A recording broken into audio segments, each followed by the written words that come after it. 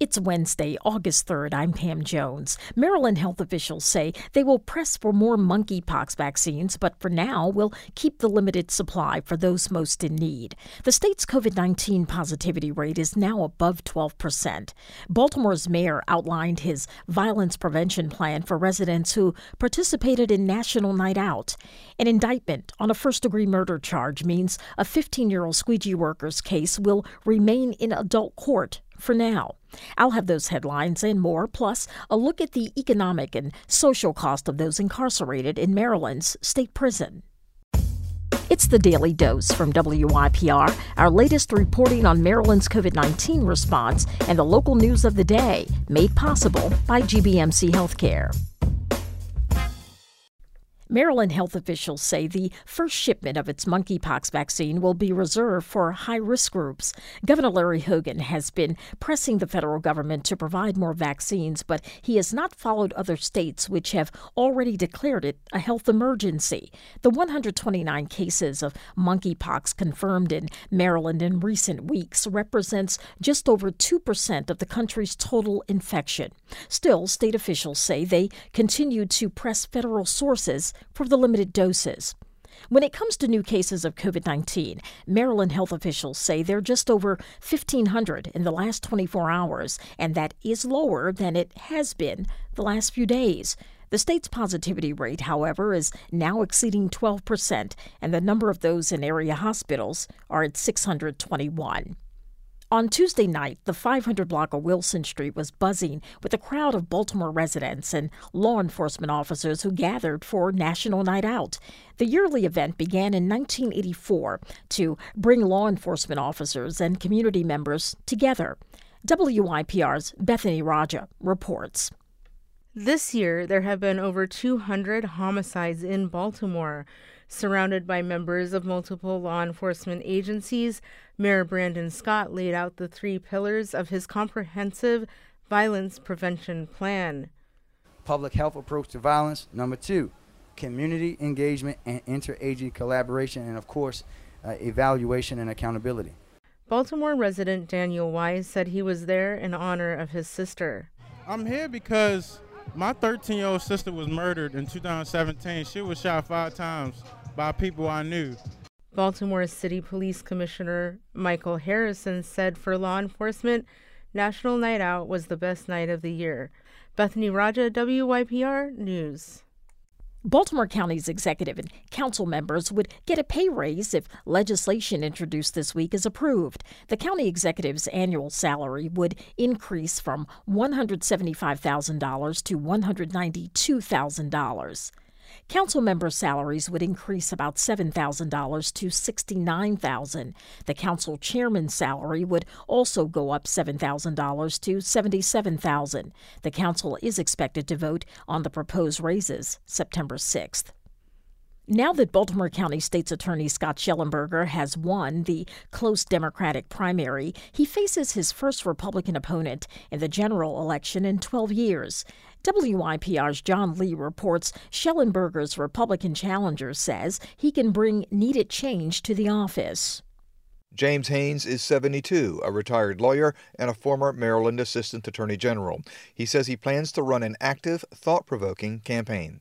The voters of Baltimore County know that Scott was elected in 2006. Here we are in 2022.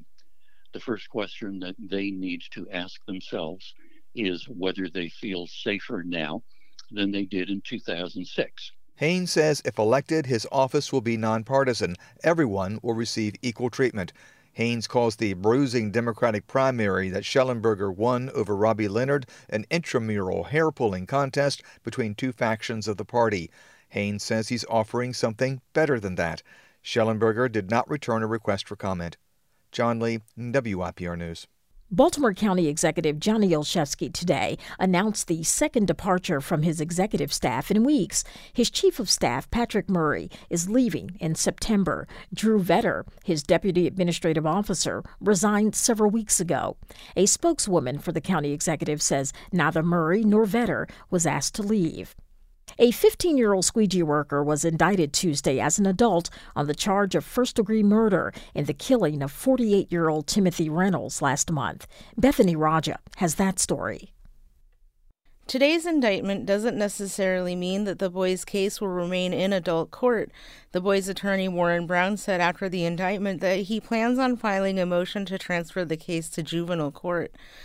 That will spawn a investigation. A report will be written, and then there'll be a judge that decides whether to send that case to juvenile court or to retain it in the adult system. Brown said he was disappointed with the grand jury's decision.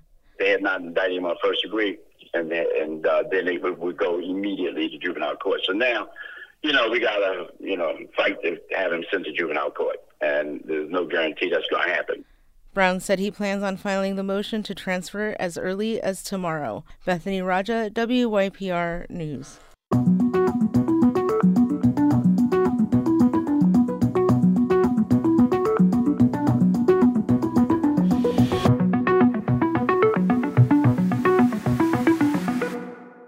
Prisons are costly, not just the cost of keeping someone incarcerated, but a new report shows the cost to families and communities. New census data reveal the lopsided burden on some communities like the southern Eastern Shore, Hagerstown, and most acutely Baltimore City that's created by those incarcerated in Maryland's state prison. The report, produced by the Justice Policy Institute and the Prison Policy Initiative, is titled Where People Come From: The Geography of Mass Incarceration in Maryland. Keith Wallington, the Institute's Director of Advocacy, joined On the Record host Sheila Cass today to talk about the findings. This report gives us a very clear picture of where individuals are from who are incarcerated in Maryland and what neighborhoods are most impacted by the justice system. This allows for us to do a much deeper analysis of the communities and neighborhoods who send the most people into the criminal justice system. And the report also paves the way to examine the root causes of justice system involvement for communities impacted by the justice system. And as folks will see in the report, Baltimore, who only represents 9% of the overall state population, represents 40% of the prison population. Baltimore is not the only area that disproportionately sends folks into the justice system, but it is felt mostly in Baltimore by Baltimore residents. And it's important to note that of the 40% of individuals who are from Baltimore in the justice system, 1 out of 3 of them come from 10 neighborhoods. So this report, again, allows us to kind of peel back the curtains on those neighborhoods and look at, kind of some of the root causes of involvement. How does Maryland's level of incarceration compare to other states? Well, Maryland incarcerates a smaller portion of its residents than other states, but Maryland, I will say, leads the entire nation in racial disparities in its justice system. African Americans in Maryland make up only 30% of the overall population, but make up about 72% of the prison population, which is worse than those racial disparities are worse than any other disparities in the country. What we have to note is that the impact it has on certain communities, it is really concentrated in the Baltimore area. The Baltimore City has seen the largest number of individuals going into the system, but they also see the largest number of individuals returning home. And in many cases, individuals are going back to these same neighborhoods that they come from, which are neighborhoods that have seen sustained investments in the justice system at the expense of other needed investments. I want to get into that more with you, but let me just pick up first. The report found that Baltimore City has, as you said, the highest incarceration rate in the state. 1 of every 100 residents locked up in state prison. Within Baltimore, where do these people come from? So we know that 1 out of 3 of these individuals come from 10 neighborhoods in Baltimore. Obviously Rosemont, Sandtown, Winchester, those are the neighborhoods who send the most individuals into the justice system. And when you overlay that with neighborhoods like Roland Park, you really begin to understand where investments are needed to stop the flow of individuals going into those so many of those individuals coming from those neighborhoods going into the justice system.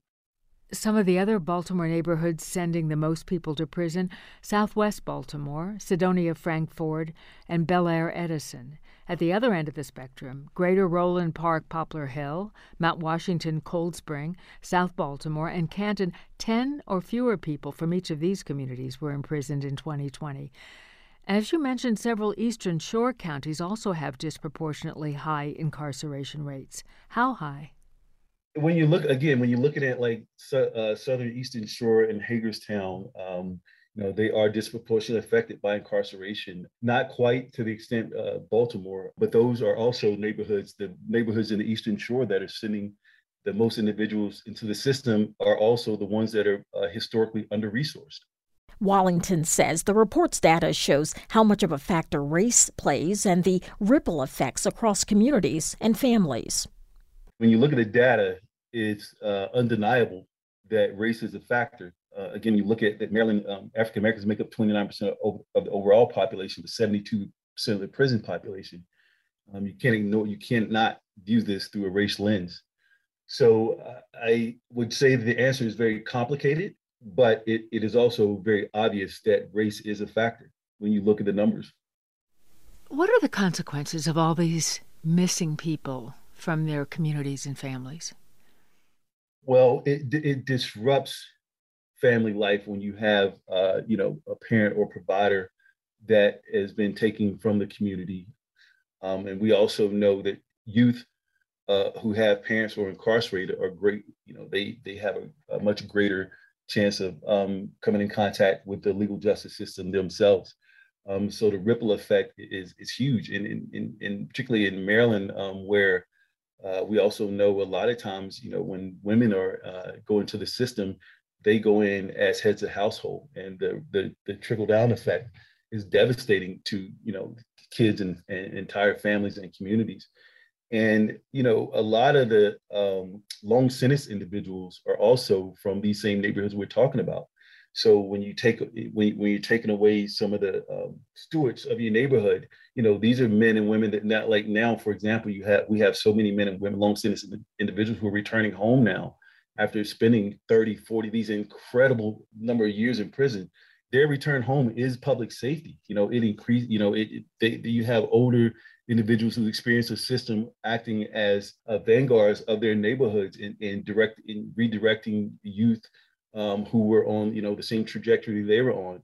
But again, when you disrupt having these individuals in the neighborhood that having the ability to have, influence on those neighborhoods, you're hurting the development and health of the neighborhood. So it's just a huge void when you have so many individuals removed from a community. You can hear the entire conversation on the report by the Justice Policy Institute by going to On the Record at WYPR.org. The Daily Dose is brought to you by WYPR, made possible by GBMC Healthcare. Many thanks to my news team colleagues Rachel Bay, Shekinah Collier, Bethany Raja, John Lee, Joel McCord, and Kristen Mossbrugger. Our general manager is LaFontaine Oliver. The executive editor of The Daily Dose is Danielle Irby. If you have a scoop or suggestion for this podcast, my social media hangout is Twitter at That's Pam Jones. So remember to be courageous and stay curious. I'm Pam Jones. Thanks for listening.